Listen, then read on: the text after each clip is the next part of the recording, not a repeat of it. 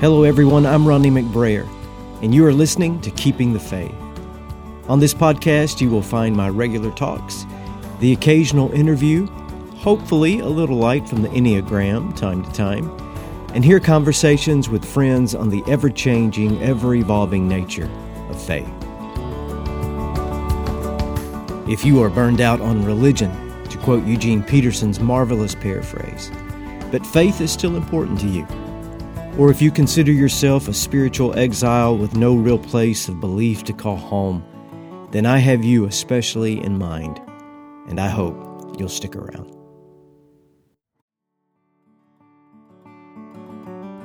Keeping the Faith is brought to you without ads or commercial interruption of any kind, except for this one invitation. I have friends who are inspired by what they hear from Keeping the Faith, and those friends support my work. But you can support this podcast as well by buying me a coffee.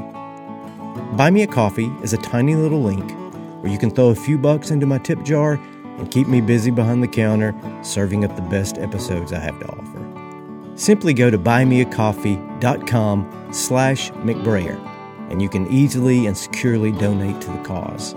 You can also go to my website, ronniemcbrayer.org, and click on Podcast.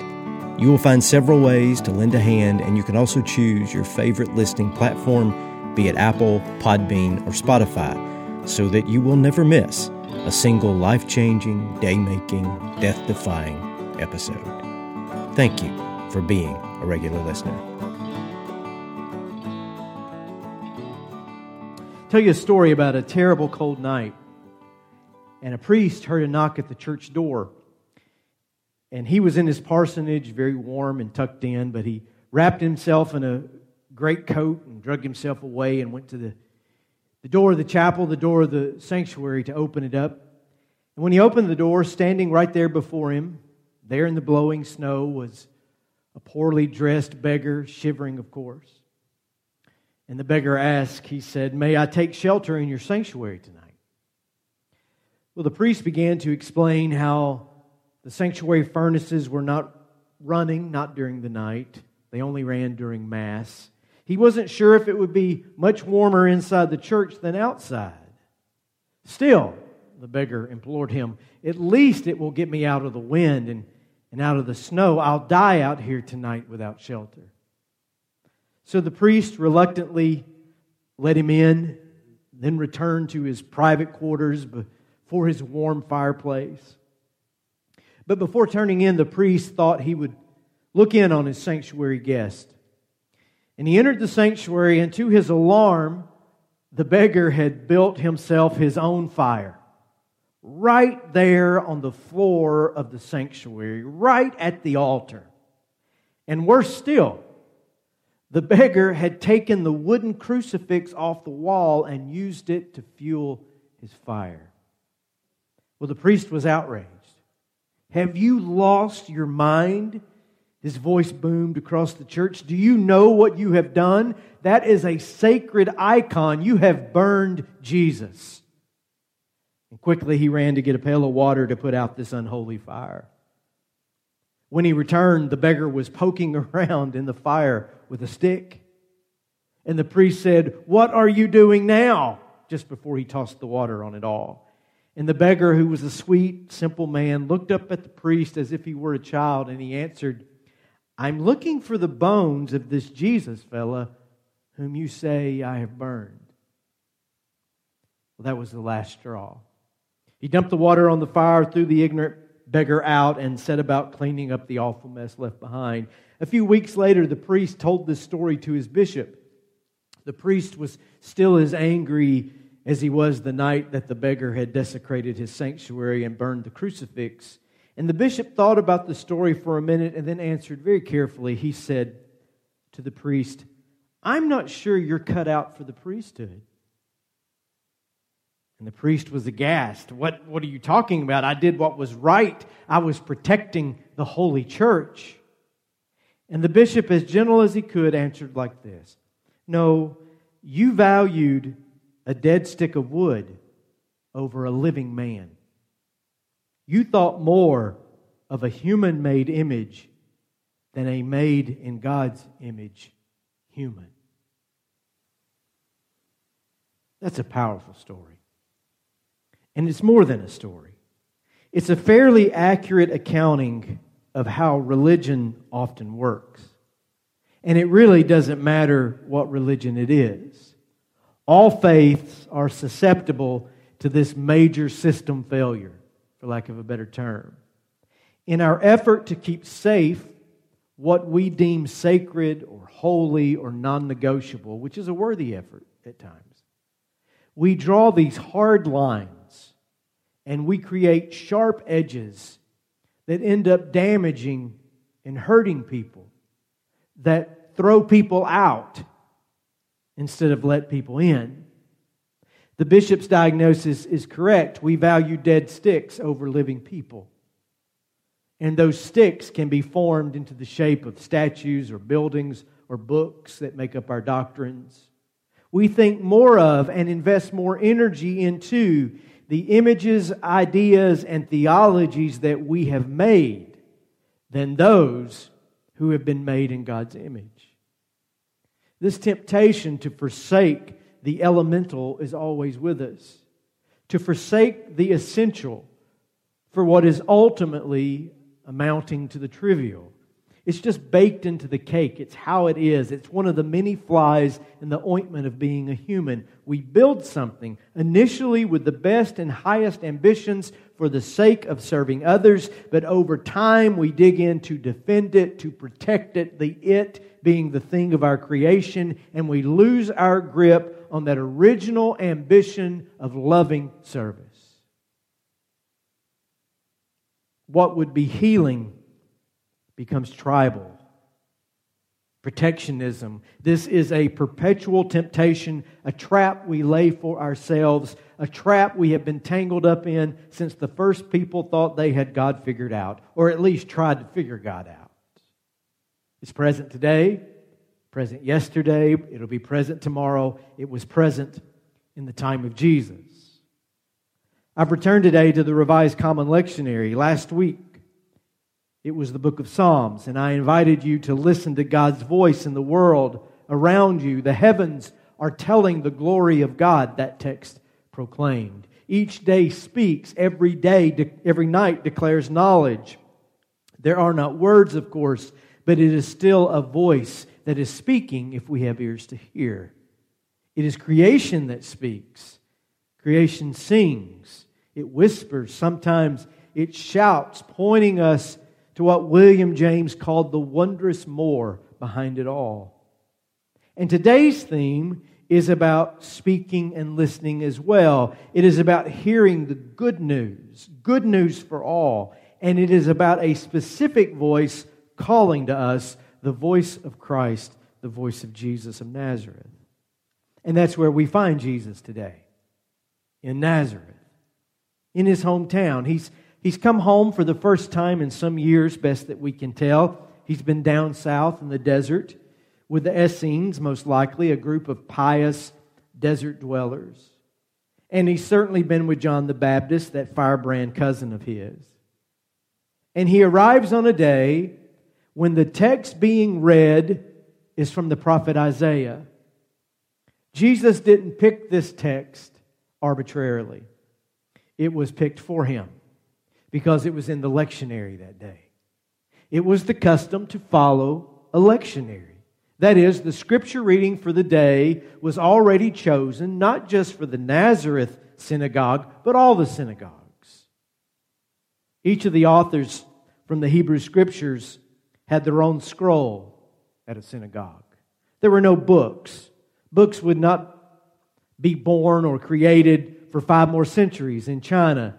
Technology wouldn't allow it until then. And the scroll of Isaiah was massive. For context, a complete copy of the scroll of Isaiah was found at Qumran, one of those Essene communities among the Dead Sea Scrolls. And it is dated almost perfectly to the time of Jesus. And this one scroll of one book in the Old Testament is 3 feet tall. And it is 24 feet long. Longer than this stage. It is 17 sheets of sheepskin sewn together. And these things were so cumbersome that they had a special storage place in the synagogue, and they had a special attendant who was in charge of finding the right text for the right day, because that was a task, to unroll that thing and find the right spot. If not, the reader would never find the appropriate reading, not without 45 minutes of looking. There was no, would you please turn to page X in your Bible? That did not exist. Jesus knows all of this when He arrives, suspecting probably that coming home out of respect, He would be asked to read. It's the reason He shows up on this particular Sabbath, and He shows up to make trouble. The troublemaker Jesus. And He just doesn't read. He takes over. Verse 20 in our text says, He rolled up the scroll, handed it back to the attendant, and sat down. All eyes in the synagogue looked at Him intently. Now that's subtle in the English. It is explosive in the original. He rolled up the scroll and handed it back to the attendant. He took the special spot for the day, rolled it up, handed it back to the attendant as if to say, that's enough reading for now. Because they were never going to find it before the service ended back where it was. And it says He sat down. In ancient Judaism, the rabbi, the teacher, sat down to teach. And it looks like Jesus was asked to come read, but not give the sermon. He rolls it up, hands it to the attendant saying, what in the world is going on? And Jesus takes the attendant's seat. Jesus takes over the pulpit. No wonder they look at Him so intently. I just love this scene. The son of the carpenter, the young man who used to be the nerdy little boy running all over town asking questions. That kid with the controversial origins whose mother it was rumored had cheated on Joseph by all apparent understandings. This one who had the harebrained idea of chasing John the Baptist down into the desert 100 miles away. Now he has taken over the service. And little old ladies start clutching their pearls and saying, oh, day God, what's going to happen now? And they're fanning themselves with their kerchiefs. And the old men cross their arms and furrow their brows. And they say to themselves, these millennials are going to ruin this world. Or something like that. The teachers and the preachers in the crowd, they pull out their pencils to take notes so they can refute Jesus' sermon later. The chairman of the board of the Nazareth synagogue breaks into a sweat. And the seat cushion underneath him tightens because he has no idea what's about to happen. And you can feel the tension. And then Jesus says it. The scripture you've heard today has been fulfilled. And when Jesus says that, He's pulling all the decorations off the wall. He is setting fire to their holy sticks. He is making hamburger of their sacred cows. And everybody knows it. And the crowd is filled with rage. Often when I have spoken from this text, I've pointed out that the rage is aimed at Jesus, and that is correct. Just who does He think He is sort of the idea. Taking this messianic job description from the prophet onto Himself. He ran off to the desert and came back all high and mighty. And that's true. That probably is their perception. But what strikes me about my reading of the text this time and this week is the rage directed at Jesus applying the words of Isaiah to them. Someone shows up and claims to be God's representative. That usually gets you laughed at, not killed. Today, it might even get you a following. It might even get you a TV show on Daystar or a Learjet. But rarely would people want to kill you. But tell people that the way they have been living, people you grew up with, people like you, that their way of life is wrong.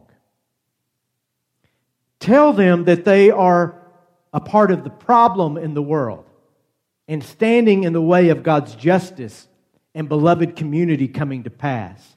Tell them that they are keeping the poor poor Tell them that they are the reason why captives are held, why the oppressed are trapped and the blind can't see. Tell them that all their line drawing and door locking doesn't please God. Instead, it breaks God's heart. Tell them that they have grown so hard-hearted and so hard of hearing that God has moved on past them to break down all barriers and bring in all the ones they have rejected, because at least they are the ones eager to receive God's grace. You tell them all of that. And brothers and sisters, the good church folks will be looking to kill you then, or at least run you out of town. And this is exactly what Jesus did. You see, and hear me this morning, they loved all this talk about good news for the poor. They were all speaking well of Him, even if He had been unconventional in His takeover of the service. They were still impressed. They loved Jesus preaching about releasing the captives and setting the oppressed free and God's good favor coming to them so long as it was them. Tell me how I got it right, which is so often what people want to hear in a church or from their religion. Tell me how I am right and reinforce my already established conclusions. Oh, how God loves me and me. And they could just wallow around in the glorious mud of that all day. But when Jesus starts talking about foreigners and outsiders and oddballs and all these people who we have spent our lifetimes being suspicious of, if not outright hating, getting the same good treatment that we get, well, you're burning crucifixes now. And the good news suddenly doesn't sound all that good. There's this story of a frog who fell down a well. I think I've told it before. I love it. And it was okay. The frog could swim, of course. And there in the well, he found another frog who had called this well home for his entire life. And the well frog, meeting this new visitor, was curious at first and asked him where he came from. And the visiting frog said, "Oh, I was just traveling through, but I come from the sea. That's where I live." The well-drilling frog said, "The sea? What is that? What is it like? Is it as big as my well here?" And the visiting frog chuckled and he said, "Oh, my friend, there's no comparison. The sea is as big and wide as the world. It's deep and blue, and great waves run across its surface and crash onto the shore. It carries massive boats and vessels. It is filled with all kinds of life and fish and creatures and beauty. The sun rises on one side of the sea and it sets on the other." And on he told the story of his homeland. And the frog who had lived in the well for his entire life, he feigned interest. He pretended to be curious about what his visitor was saying, but he had already made up his mind. And he said this to himself: "Of all the liars I have ever met in this world, this guy is undoubtedly the worst of the bunch. He is absolutely shameless." And I know you get it.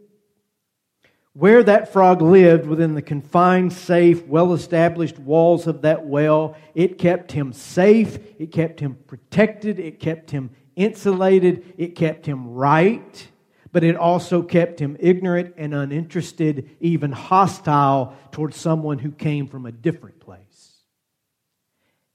And to think that this someone different actually enjoys a broader perspective, actually has a brighter and better view, actually enjoys more grace, well, there ain't no way that could be possible.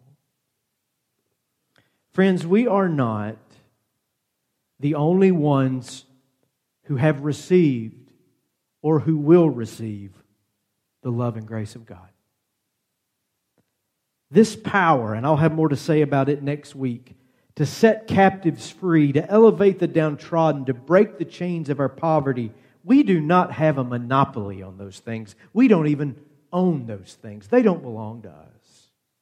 So while we hammer out our doctrinal perfections and craft our holy trinkets and draw our hard lines and sharp edges and polish some sacred icon, we have to hear the voice of the beggar at the door. We have to. We must come to understand that those words in the gospel that say all and whosoever will are intentional. It means all and whosoever will. God's welcome will extend to the very ones whom we are certain do not belong, to the very ones we have kept on the outside, to the very ones that offend our sensibilities and tread all over our sacred ground. God cares more about people made in God's image than the image we are trying to maintain. God cares more for those who are in need than our need to feel right or in control or to be assured that our particular religion or interpretation is the correct one. And God will reach people with love. God will transform and change people. And when God changes them, that does not mean God makes them look like us or believe everything that we believe. It means that God is shaping people into the image of Jesus, which is God's intent for all of us. And just look at this Jesus. Defying religion, defying His own people, friends, family, for the sake of the poor and the forgotten and the sick and the blind, and for all of those standing on the outside in the cold. It should not make us feel lower because someone else gets uplifted. It should not make us feel left in the dark because someone else sees the light. It should not make us feel marginalized because someone else finds a home in God. It should not offend our religion because someone we never anticipated has discovered grace. It should bring us to a place of gratitude and praise that God's glory will indeed fill this earth as the waters cover the sea. You have been listening to Keeping the Faith, the podcast home of yours truly, Ronnie McBrayer. You can follow me on Facebook or Twitter, whatever your socialization preference may be. At Ronnie McBrayer will get you there in either case. Visit my website at ronniemcbrayer.org, and there you can stay up to date on my speaking schedule, books I have written, projects just over the widening horizon, and yes, you can find out more about me than anyone truly wishes to know. Thanks to Shutterstock Incorporated, located in New York City's Empire State Building, no less, for producing and licensing my theme music. Bobby Raines provides recording and technical expertise. Tim Riles created the Keeping the Faith logo and artwork. And Lynn Sunshine on My Shoulder Pro is credited with any and all photography. And as always, Toby and Mo, the two small wonder dogs that run my home, assisted with all editing. I'm Ronnie McBrayer. This has been Keeping the Faith, and I thank you for listening.